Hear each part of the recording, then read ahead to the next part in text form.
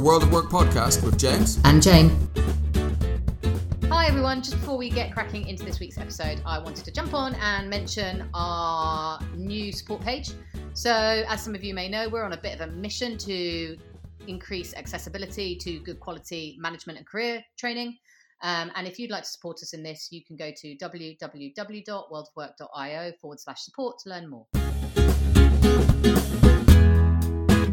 Hello, this is James. And this is Jane. And here we are again with another episode of a World of Work podcast. What are we speaking about today, Jane? So today's conversation is all about stress and resilience. We're going to talk a little bit about what some of the sources of stress, what stress is, what some of the sources of stress are in the workplace commonly, why it matters, why we need to talk about this. We're also going to go through the practical ABC which is a really practical tool to think about how you can improve your ability to cope with stress. And we're going to talk a little bit as well about some of the practical ways organizations can help people at a sort of organizational level as well. Cool. It sounds like we've got lots of good stuff in there. Before we get into all of that, though, just a quick reminder, don't forget you can get in touch with us at Twitter. We're at The Wow Podcast, and we've got our own Twitter accounts as well, which we like to engage through. And you can check out our website, www.worldofwork.io. There's lots of great stuff on there. Articles, old podcast, videos, all kinds of good stuff. And you can get in touch with us through that as well. Yeah, we really love it when people get involved and engage with us online because we get loads of ideas. So, for example, we have a spring seminar series starting and we're delivering a load of online seminars. And that's all come about from feedback from listeners and some of the topics they want to talk about. So, we're really looking forward to hearing what you think of what we've got to say today. So, James, how do we approach it? Okay, so we're going to be using our usual approach when it's just for two of us. It's been a while since we've done some of those, but it's a tried and tested method that we like. So we're going to start out with some definitions, just to kind of set the framework for what we're exploring. Then we're going to dive into a research roundup where we bring some depth to the topics. Then we're going to share a list of a week that brings a little bit more roundness to what we're looking at. We'll then share a couple of stories from a keyboard, which are, I guess, some of our live experiences in relation to the topic. And then a couple of final thoughts. And then we'll just check out and say goodbye. That sounds great. Let's get going. Cool. So, Jane, do you want to share some definitions for today? Yeah. So I've picked out a couple of definitions that I think are useful. The first I want to talk about is a really long one. And it's psychosocial work-related hazards. Most complex phrase ever. But effectively, these are the aspects of work design and the organisation and management of work and their social and organisational context, which have the potential for causing psychological, social or physical harm, right? So when we think about work, it's the elements of the way we organise and manage our work and the way that we relate to other people and the organisation. And sometimes they can create either psychological, social, or even physical, in some cases, harm. And these are what are known as psychosocial work-related hazards, of which stress and the inability to cope with stress can be one. The second definition I'd like to share is resilience. So loads of people will have heard of resilience as bounce back ability, like the idea that you reclaim your shape, like a sort of an engineering term. I always think of that as, do you remember like those old like clown-shaped punching bags with the sand in the bottom and you hit them and they roll back and then they pop back up to where they were? Did you ever have those when you were little? Yeah, or the stress balls in your hand that you squeeze. Yeah, absolutely. But actually, I think there's a really useful definition that comes out of a paper by two academics called Pooley and Cohen in 2010, which is it's the potential to exhibit resourcefulness by using available internal and external resources in response to different contextual and developmental challenges. So in other words, when you're faced with a challenge, can you be resourceful and use what you've got, right? And I think that is a really great explanation of what resilience is. That's good, yeah. And it's a bit less of a mouthful than the psychosocial work-related hazards, which is helpful, but I like that definition of. Yeah, I guess the reason you're right, and it is a mouthful. I guess the reason is it's taken a very long time for the workplace to understand that psychosocial and psychological harm is properly a hazard, right? So health and safety were brilliant at biological and chemical and accidents and stuff like that. And actually, it took them a while to understand that a lot of what an organisation does or can do to cause harm can be psychological or social. Yeah, absolutely. So that gives you kind of an understanding of some of the terms that are relevant. James, why are we even talking about all this stuff? Yeah, that's a good question. I mean, I think a lot of us kind of innately know that stress is difficult and has some negative impacts, but it's worth exploring those in a bit more detail to get a bit more of a framing around it. So we actually think about it in a couple of different ways. So we think that stress affects individuals, and we think that through them, stress actually affects organizations as well. So if we look at it from an individual perspective, living under stress has, significant negative impacts on people. So stress can lead to all kinds of different things. It can lead to psychological ill health, or it can damage your sense of psychological health and well-being. Stress can actually damage your physical health as well, partly through damaging your psychological health, but in other ways as well, it can affect your physical health. Stress leads people to increase the risky behaviors that they take. So, under stress, some people might drive too fast, drink too much, take up smoking. They might, do all kinds of things like that are detrimental to their life in the longer term that they wouldn't do otherwise. And ultimately, stress can cause death in people. It leads to increase in coronary risk and things like heart attacks and all kinds of other things, directly and indirectly. So at an individual level, stress is a really, really negative contributor to things like life expectancy and quality of life and well-being.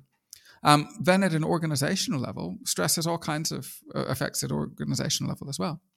So obviously stress is bad for individuals, and when that translates to organizations, it can result in things like increases in absenteeism or presenteeism, which is potentially worse, if not just as bad.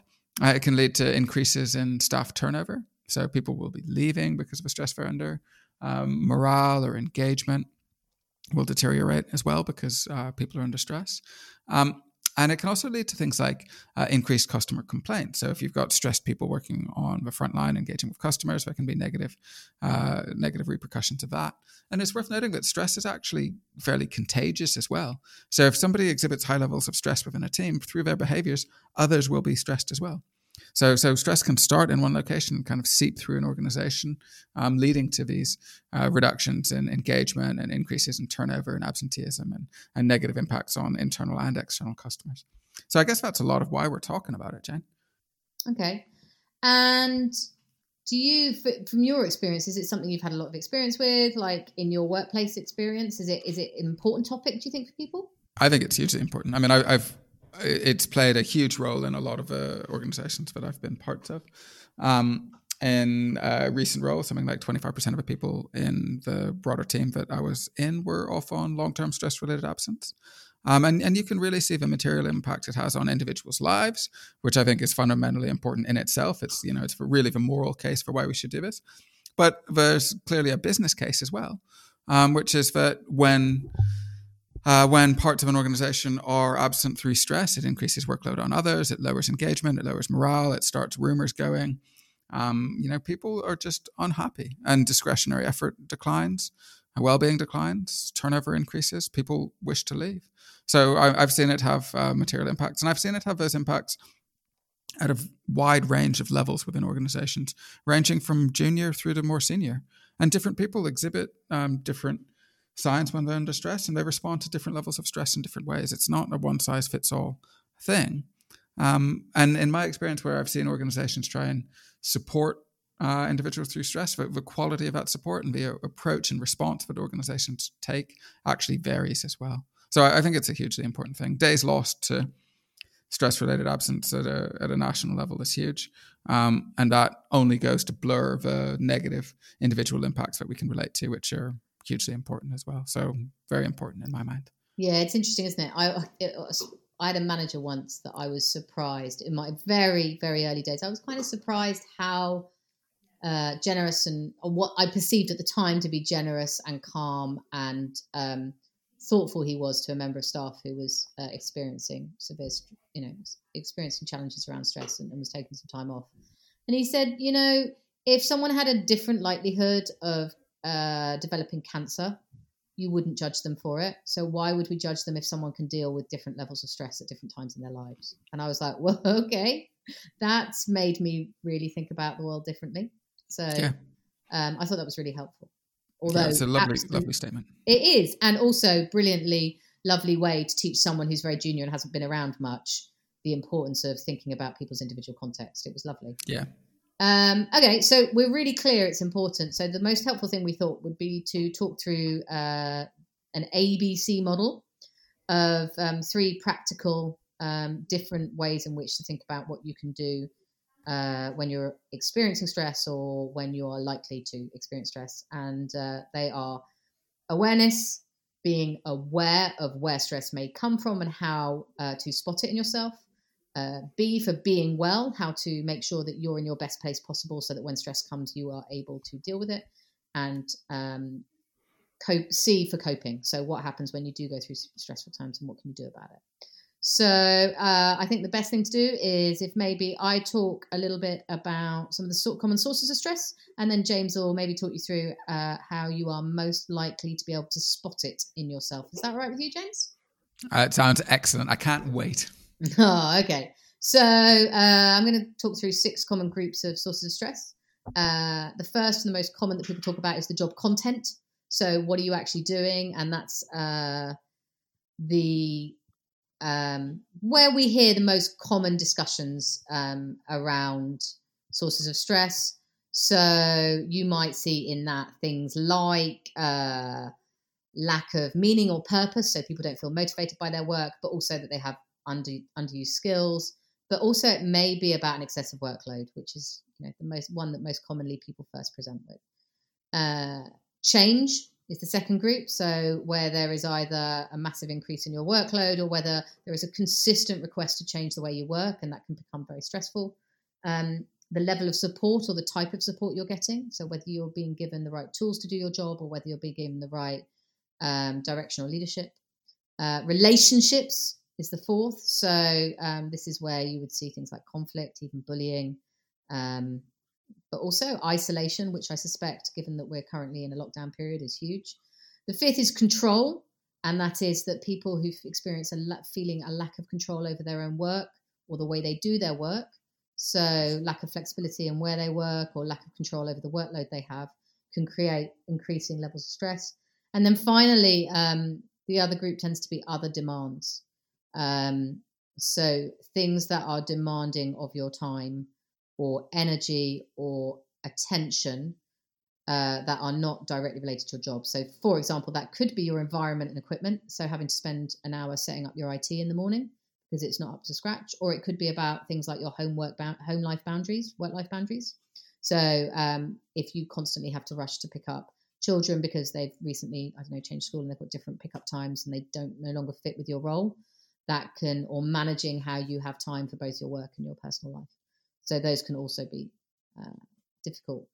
So those are where the source is coming from. But how do they show up, James? Well, that is a very good question. And I guess the thing is that the different sources of stress show up in different ways for different people. But there are some common themes. For those that have listened to us before, they know that we like to use a framework which is think, feel, be, do for a lot of the things that we do. We use it as a framework for personal development. And really, we think it's just a useful framework to think about the impacts that the world has on us and the way that we can sort of manage and control ourselves through different circumstances. So that's the framework that we use to think about how the sources of stress materialize. So from a thinking perspective, when we're under stress, we can sometimes think in different ways. And some of the thinking that we'll start to exhibit when we're under stress can be negative and it can be unhelpful. And it can escalate. It can become a sort of a negative cycle that grows. So some of the thoughts that we might have when we're under stress are things like, well, I'm useless. If we're, focusing some of that negativity on ourselves. Or it could be they're useless if we start to be stressed and focus our negativity externally. We can have this sort of, I don't want to, this sort of avoidance language. I don't want to do this and to think along those lines. Or we can say, I have to do this and bring in some of that obligatory language that's not always helpful.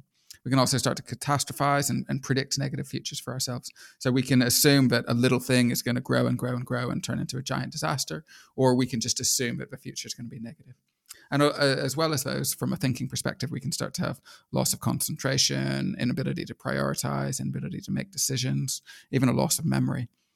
Certainly one of the things that happens to me sometimes is what I describe as analysis paralysis, where I just can't move forward. I just need to like crunch numbers and think and analyze. And it's just because I'm stressed. I don't need to do that stuff. It's just a product of my stress. So that's thinking. If we go on to feeling in terms of indicators or impacts of stress, we can start to have, again, a variety of negative emotions. So we can start to feel depressed and sad. Sometimes we can feel anger. Maybe we're afraid or fearful. We can be irritable. We can feel guilty. We can start to experience mood swings and intolerance. We might even feel that we're like overstimulated as a way of feeling, just overwhelmed by all these things. And that can lead to things like hyperfocus and all that kind of stuff that's unhelpful for us. From the being perspective, we can start to think a little bit about our physical being here, and we can start to have headaches, stomach aches, heartaches, I guess, I don't know, sweating. You can have like, elevated heart rates, bits of palpitation, insomnia, inability to fall asleep, inability to stay asleep, nausea, migraines, fatigue, blood pressure, and ultimately things like heart attacks. And then from the doing perspective, this is, what are the things that you do when you're under stress? Well, you can maybe shout at people.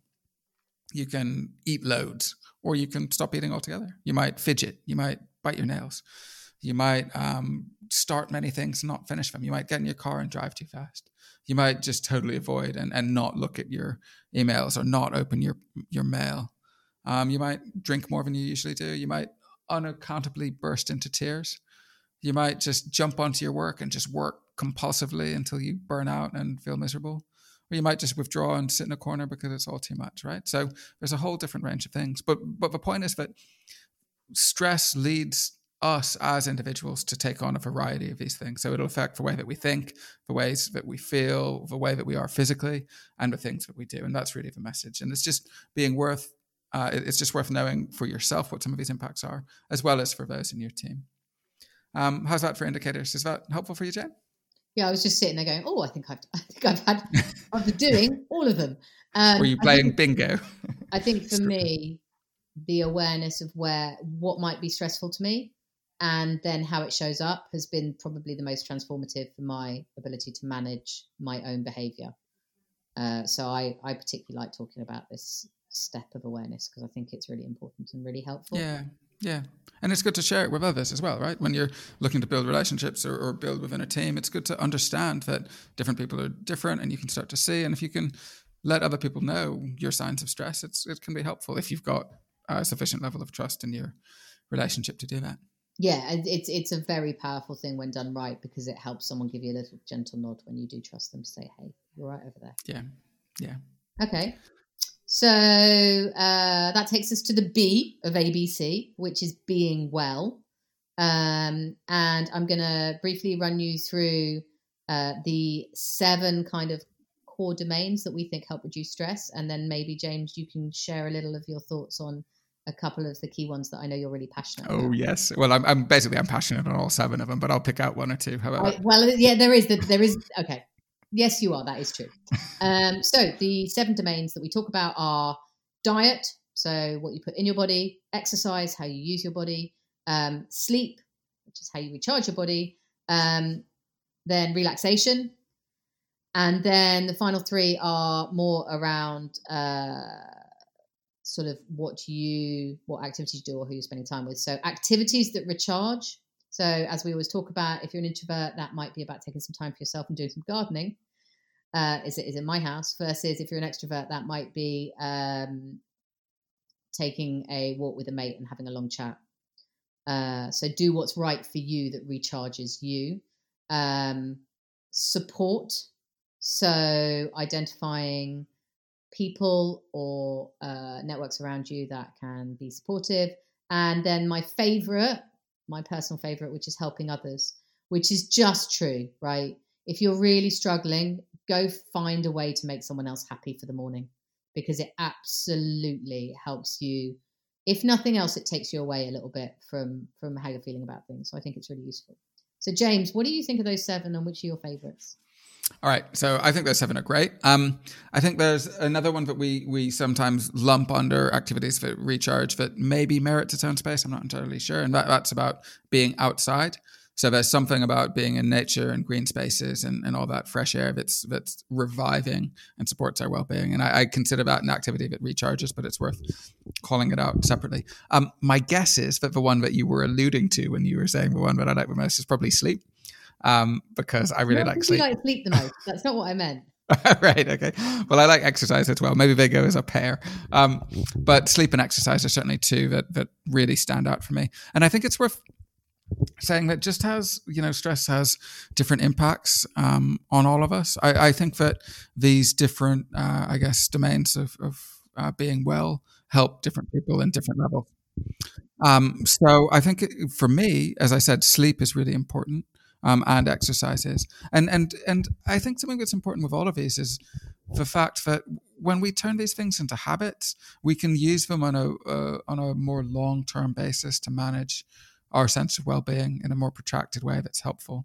But that's when things become a habit. So with all of these, we can take small actions that help improve our sense of well-being in the shorter term. So even eating healthily for a day or two will help you feel better. Likewise, if you're under stress, making time to relax or do an activity that'll help you recharge will help you feel better in the moment, in that period of time, and it'll help you recover and be in a better place to face the challenges that you're facing into. But on a longer term basis, if you can start to turn these into habits, then you can start to sort of preempt future levels of stress and recharge yourself and create capacity to remain at a better state more often. So from a sleep perspective, I'd hugely recommend trying to get, at least an opportunity for 8 to 9 hours of sleep a night. And that's kind of time where you potentially could be sleeping. So you're basically in bed. And exercising, I'd recommend exercising 3 or 4 times a week, which could be anything from the gardening we spoke about earlier to a long walk to going for a run or a bike ride. It's really whatever it is for you. But these things are hugely powerful. So those are the main ones for me. Have you got one that stands out for you, Jane? I think that what's interesting for me is they have all been really important at different stages of my life. And I think the challenge is that ideally all of those things would be in place all the time, but that's just not realistic sometimes. Mm-mm. So it's about instead picking off enough of them that you feel like you are being well in broader sense, because I think it's really easy to beat yourself up on your diet or your exercise. And instead, if you're actually saying, okay, well, that's a struggle right now, but I can get the sleep I need and I can spend time doing activities and recharge me, then that's what you should do. Yeah, and they're building blocks, right? So each one of those that you do a little bit more will help you move on to another one if you so wish. They all help you in that virtuous cycle. So whichever one works for you can help you move on to others if you so wish. Exactly. I think that's true. They're like dominoes, right? Okay. So that is the B, the being well. And then the C of the ABC is about coping. So this is about when you're experiencing unwanted stress in your life and what can you do about it. And so we're just going to very briefly run you through 3 ways that you can address coping with stress in your life. And the first is challenging stressors. So I think this is really important. It's about considering each of the individual stressors. So go back to the A. Do you understand where your stresses are coming from? How are they showing up as well in your life? So consider each of those stressors that you've identified. Think about how they're impacting you, and then say to yourself 5 questions. 1, can you drop any self-created stressors? So are you creating artificial deadlines for yourself, or are you setting quality standards that no one else cares about that you could drop? 2, can dates be moved? So we all know we like to meet a deadline. Life's better when you do. But when you're under periods of stress, the power of going to someone and saying, do you really need it right now? Because actually, if I could knock this back 2 weeks, then everything would change for me. Number 3, can quality requirements be reduced? So as I mentioned, it's about, you might have your own self-created stresses, but you also might have external ones. So is there actually, have you really checked what is expected of you? So one of the classic examples I would give in that is I'm doing a master's at the moment. And in our last module, we experienced lockdown during the coronavirus pandemic. And I got an email from my lecturer who said, do you know what? Sometimes good enough is good enough. And I mean, that wasn't the only sentence. There was a paragraph. But it was a really helpful, meaningful thing to come from someone who is, ultimately my lecturer, to say, do you know what? It's pandemic. It's okay. Let's just go with getting you all through. Number 4, can you challenge other demands? So can you rearrange other parts of your life? So generally, I consider myself to be a really good friend and sister. But I will quite often drop a text to my family group and say, do you know what? I'm going to be off radar for a couple of weeks. Don't worry about me. But also, I'm probably not around if people need bits and bobs doing. And that's a way of me saying, look, still come and see me if it's important, but just give me some space. And this is kind of a tough one, but important. Can you speak to someone who is a stressor? So where the stress is coming from a relationship or a management problem, or coming from something in your life where it involves another person, fronting up to that conversation can be really scary, but it can be really, really helpful as well. So you can talk to them about the impact they may not even realize that they're having. So I used to have a manager who was super enthusiastic, and he'd get all excited about lots of things, but then quite often that would have a knock-on effect on the team, because they would suddenly be like, oh my God, we've got all this stuff to do. So having an honest conversation, say, I know you're really excited about this, but can we do less of it right now? Can be really powerful. So that's challenging. James, do you want to talk us through self-management? Yeah, very happy to. So self-management then is another way to cope. And it's saying that, if a stressor appears, if we're feeling it, how can we manage ourselves through that moment? So where we spoke earlier about some of the ways to be well, helping you build your reserves and help you through some of this, this is more in the moment type of stuff. And again, there are 5 things we can touch on here. So number 1 is about trying to challenge or reframe negative thoughts and negative, unhelpful mind talk when it happens in the moment. So if something stresses you and you start to go on this negative thought pattern, it's starting to recognize, oh, I'm having negative thoughts. Oh, I'm catastrophizing. Oh, I am, predicting negative outcomes. Whatever it happens to be, identify negative thought patterns that you're having and then try and challenge them. So either challenge their validity and say, well, actually, this isn't the case, or challenge their extremity and say, well, I'm just exaggerating here, and try and replace these negative thoughts with helpful truths. So, for example, instead of saying, gosh, I've never been in this situation before, it's bound to end dreadfully, that's unhelpful. You might say, well, you know what? Actually, the truth is I've been in loads of situations that have been new to me in the past. And each time I've been in a new and unusual situation, I've overcome it and come out the other side well in the long run.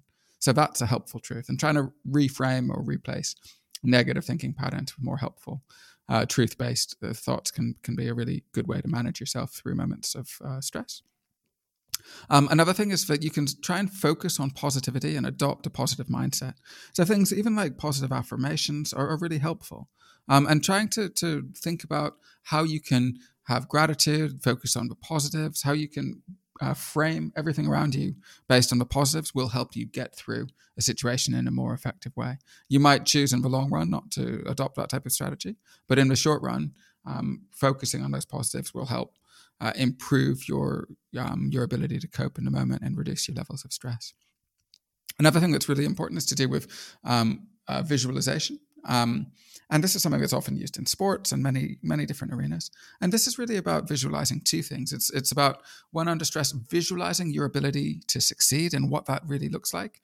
So, for example, if you're stressed because you need to give a large presentation, maybe speak to an auditorium or something like that, actually spend time visualizing, kind of daydreaming what that's going to be like, how that's going to be successful, what you'll do, and actually put yourself in that situation as much as you can in advance through that visualization. But also at the same time, it can be helpful to visualize some challenges that you'll face and how you'll overcome them. And this is just, a different way to prepare.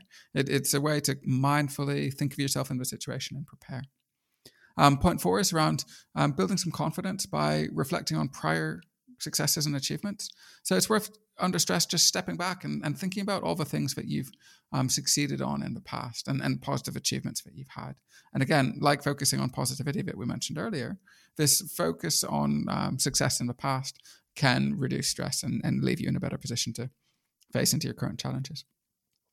And then one of the ones we call out that we particularly like is about doing a planned contingency action, right? So if you learn who you are and learn to recognize when you're under stress, you can have sort of pre-planned contingency measures that you'll put into place when you are stressed.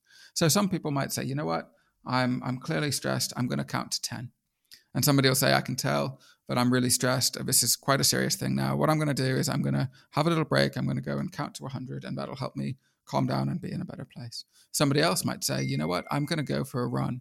I'm just going to put in a little break and go for a run for 20 minutes. And that'll help clear my system and leave me in a good place. Somebody else might meditate. Somebody else might go for a nap. Somebody else might have lunch. Somebody else might phone a friend. Whatever it is, these are planned contingency measures that you can do that will help you overcome stress in a moment. But you need to think about these in advance and plan them. And that's the second of a coping mechanism. So we've spoken about challenging stressors. We've spoken about self-management. And there's one more. Jane, do you want to run through that? Yeah, absolutely. So the final thing we would talk about is gaining support from others. And this can be really powerful, but also can feel like a lot of what we've talked about, a bit scary when you're stressed. And again, there are 5 practical steps. So one is to ask help from your team or from your colleague or boss. And that can be really powerful if there's trust there, and it's important if there is trust. But if there is trust there, that can be a really helpful thing. So that might be helping in terms of talking about it. It might be helping in terms of actually getting them to shoulder some of your work and help you out to release some of the sources of stress. Or it might be helping just to give you a pointer when maybe you're exhibiting behaviors that appear to come from stress. Number 2 is seek expert advice and support with specific challenges. There is some fantastic support. If you're in the UK, there's fantastic support from the Mental Health Foundation or from Mind, which is a leading mental health charity. I would check out both of those. And a lot of organisations have employee assistance programs, which include some free counselling or advice. I would definitely consider sharing your concerns with a really confident person, like a family member. It might be someone in the organisation, but quite often it's also someone outside, like a peer who's a bit more trusted and that you feel will keep your counsel and will respect your privacy while you try and work through what the best way to do about these things are. Speak to a coach or mentor would be number 4. So I think in this particular space, particularly if the symptoms aren't serious at this stage, but you're just beginning to be aware that things are getting a bit much, it can be really helpful to speak to someone who's in a more distant relationship, but in a sort of semi-formal relationship, like a mentoring one. And then the 5th is reach out to your wider network for advice and ideas. So I did this the other day, funnily enough. I was feeling a bit, I was not struggling, but I was just feeling a bit blue and I was a bit flat. So I posted something on LinkedIn just to say, I didn't say I was feeling flat. I just said, hey, how are you guys all dealing with the kind of challenges of lockdown at the moment? What would you suggest if you had one thing? And I got about 40 people who clearly read between the lines and went, oh, she's having a bad day, and made loads of lovely suggestions about things they were doing, everything from journaling to making music to having a dance while they, do the washing up, all sorts of things. And, there was also some more practical stuff in there as well. So I would recommend that too. So those are 3 ways of thinking about coping. One is about challenging stressors. The second James just talked us through was about how you manage yourself. And the third is about seeking support from others, which completes our ABC model of awareness, being well, and coping in order to manage stress. And I think that brings us to the end of our research roundup. James, what do you think? I think there's some great stuff in there. I really like the simplicity of thinking about it as ABCs. And I think a theme for a lot of the things we do is to start with awareness, and that's important. And being well is hugely important, and then coping in a moment is as well. So overall, I'm pretty pleased with it. What about you? I think there's so much good sense in there. That's the only way I can describe it, really. I just feel like there's a lot of good sense, and I think when you're going through periods of stress, it's really easy to feel overwhelmed. Let me rephrase. I often feel overwhelmed. That's how my stress tends to show up. And so having like a list of 25 different ways of thinking about it, like, what is it? Is it there's a source of stress? Is it that I'm not looking after myself as much? Is there something I can do about it? Do I actually need to be thinking about coping?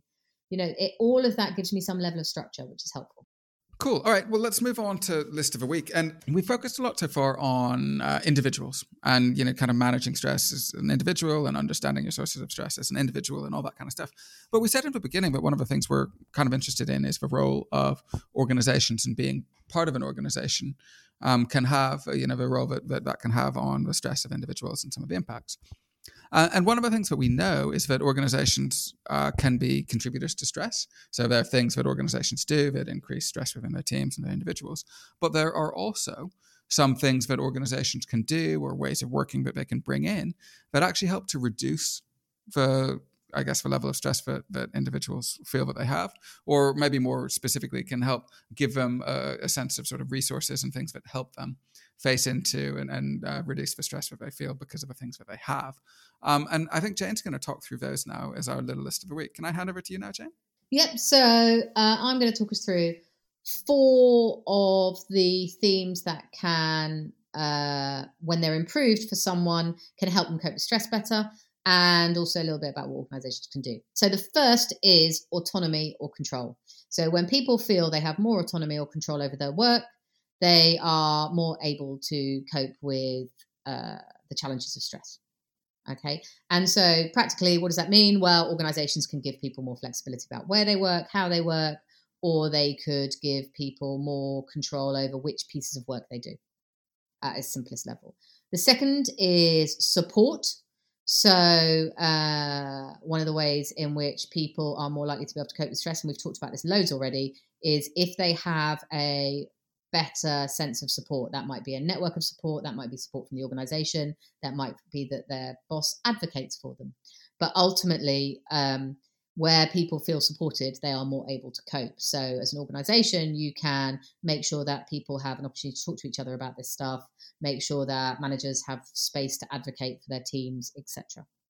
The third is information and feedback. So people tend to be able to better cope with challenges and with stress when they have more information to go on about how they can change things. So when we talk about feedback, we're not just talking about your end of year review. We're talking about little bits of information. So for example, if I am to set up a database and people are letting me know that there is an extra field they need, then I can adjust to that, and then I don't get as many sort of questions about it. But also I feel less stressed, right? Because I'm getting less, I feel more proactive about it, and I'm more able to adjust. That's the same as if I am getting data or information from the organization. So it's really the best thing organizations can do is free up as much of the data and information as they can for people. One of the most common stresses around information feedback is not knowing details of the direction of the organization or the strategy or how your work fits in. So that can be a really simple thing for organizations to fix. And then a fourth super common theme is lack of work engagement. So where people have work engagement, they tend to be much more able to cope and to be resilient to stress. And so there's lots of ways that organizations can think about how people are engaged with their work. And one of the best I've ever seen was in a nonprofit, but it's not relevant only to them, where they used to have half a day a year where you were allowed to go out and meet a beneficiary. So for a profit company, this might be a customer. And you would spend time to see their product or their service in use. And so even if you were in the accounts department, you got to see the equipment being used in a school. And that was really powerful for people feeling, right, okay, I'm doing something that's part of a bigger picture here. So there's a whistle-stop list of 4 ways in which people can find that if the situation is improved, they will be able to cope with more. And in each of those, there is a way that the organization can play a role. James, what do you think? I think that's a lovely list. And one of the things that I really like about that is that, these aren't like financially driven, expensive things for organizations to do. This comes back to an understanding to some extent of group dynamics and how individuals work, and how you can just manage or lead in a more effective way to create a better working environment for your people. So I think those are great things. And they will all reduce stress, but I think they'll do more than that. I think they contribute to pride and discretionary input and satisfaction and a sense of fulfillment. So I think they're a great list. Good. So how about, do you have any stories from the keyboard you'd like to share? Well, I've got a couple things on my mind. So just as you were speaking, I've got one as a total throwaway comment because it made me laugh, and another as a bit more of a reflection. So you were saying there about, when you were speaking about work engagement, about going out and meeting your customers and all that kind of stuff. And when I was in working in a bank, occasionally I would do that. But the way it worked is I'd need to arrange to go via a branch to go and spend time, pardon me, in a branch and actually, be involved in that side of things. And I did it a couple of times, but both times I went out, this is probably a reflection of something to do with where I was. I go out and everyone in the branch kind of thought I was there as a spy. So it was really a bit difficult and unfortunate. So instead of, getting an insight into customer experience, I got defensiveness from some people, and I got other people kind of confiding in me and telling me all the things that were a bit wrong or could be better and all this kind of stuff. So it was a really strange experience. So even though I told them why I was there just to learn, nobody really believed that, which anyway, that was just a little bit of a throwaway comment that popped into my mind. In terms of something that might actually be more helpful, in terms of real life things, one of the things I've seen is this kind of confluence between what we're speaking about here under these resource themes and things organizations can do about provision of information, and the thing that we spoke about earlier under the awareness of stress on our thinking.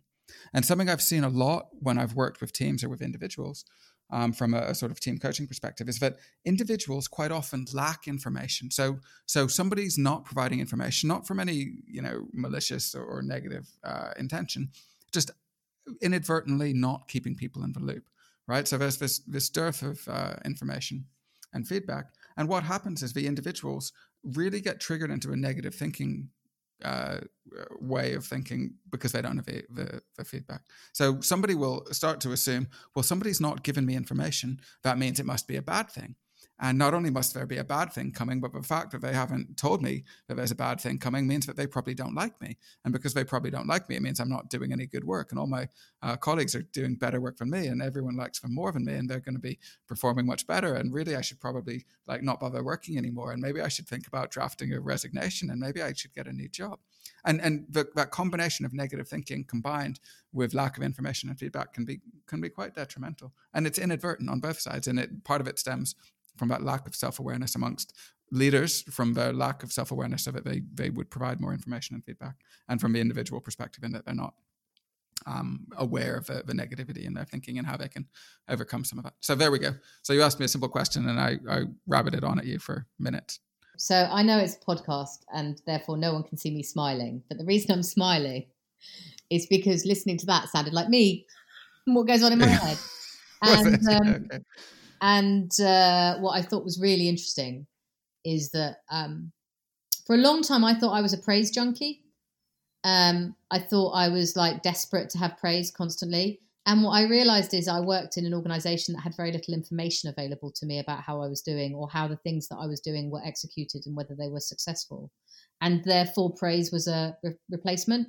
And actually, I don't really care about praise is what I discovered. But what I do care about is being able to see if what I'm doing is working. And therefore, I made it a rule that forevermore I would work in an organization that could give me decent data about the success of anything I executed.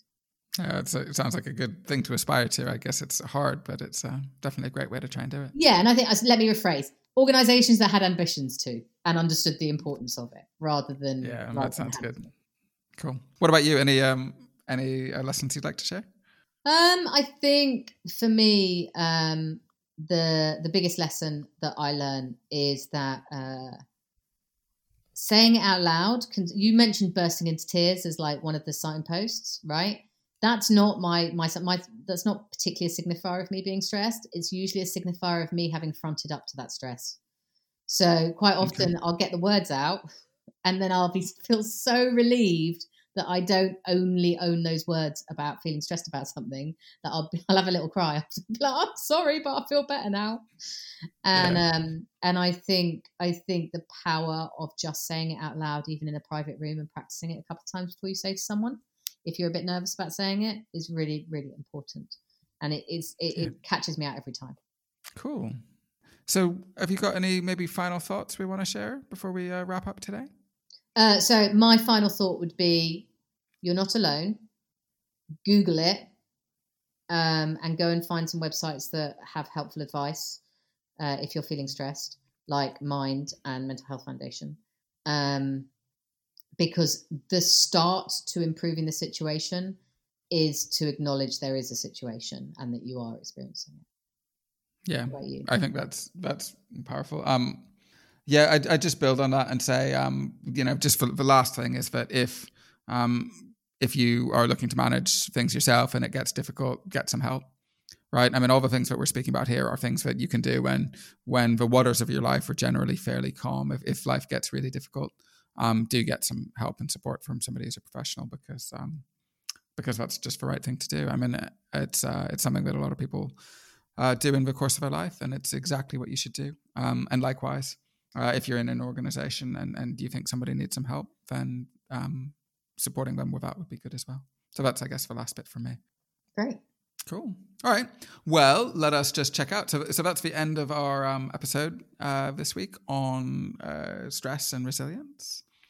And we'll be back again next week with another episode. In the meantime, you can get in touch with us. How can they do that, Jane? How can people get in touch with us? So, as always, we love to get involved on social media. So we both have individual profiles on LinkedIn. The World of Work Project also has a page on LinkedIn.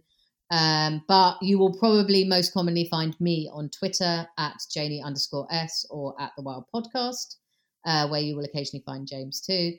And we have a website where you can sign up to our mailing, www.worldofwork.io. And you can also find details of all of our online seminars and other services as well. So take a look. Cool. All right. Well, until we meet again, it's just time to say goodbye. So goodbye from me. And it's goodbye from me. Hi. Thanks for listening to this episode of the World of Work podcast. To learn more about what we do, please check out our website, www.worldofwork.io, where you can read some great articles, learn more about the seminars and courses that we deliver, or even support us if you wish through our Patreon page. That's www.worldofwork.io. Thank you.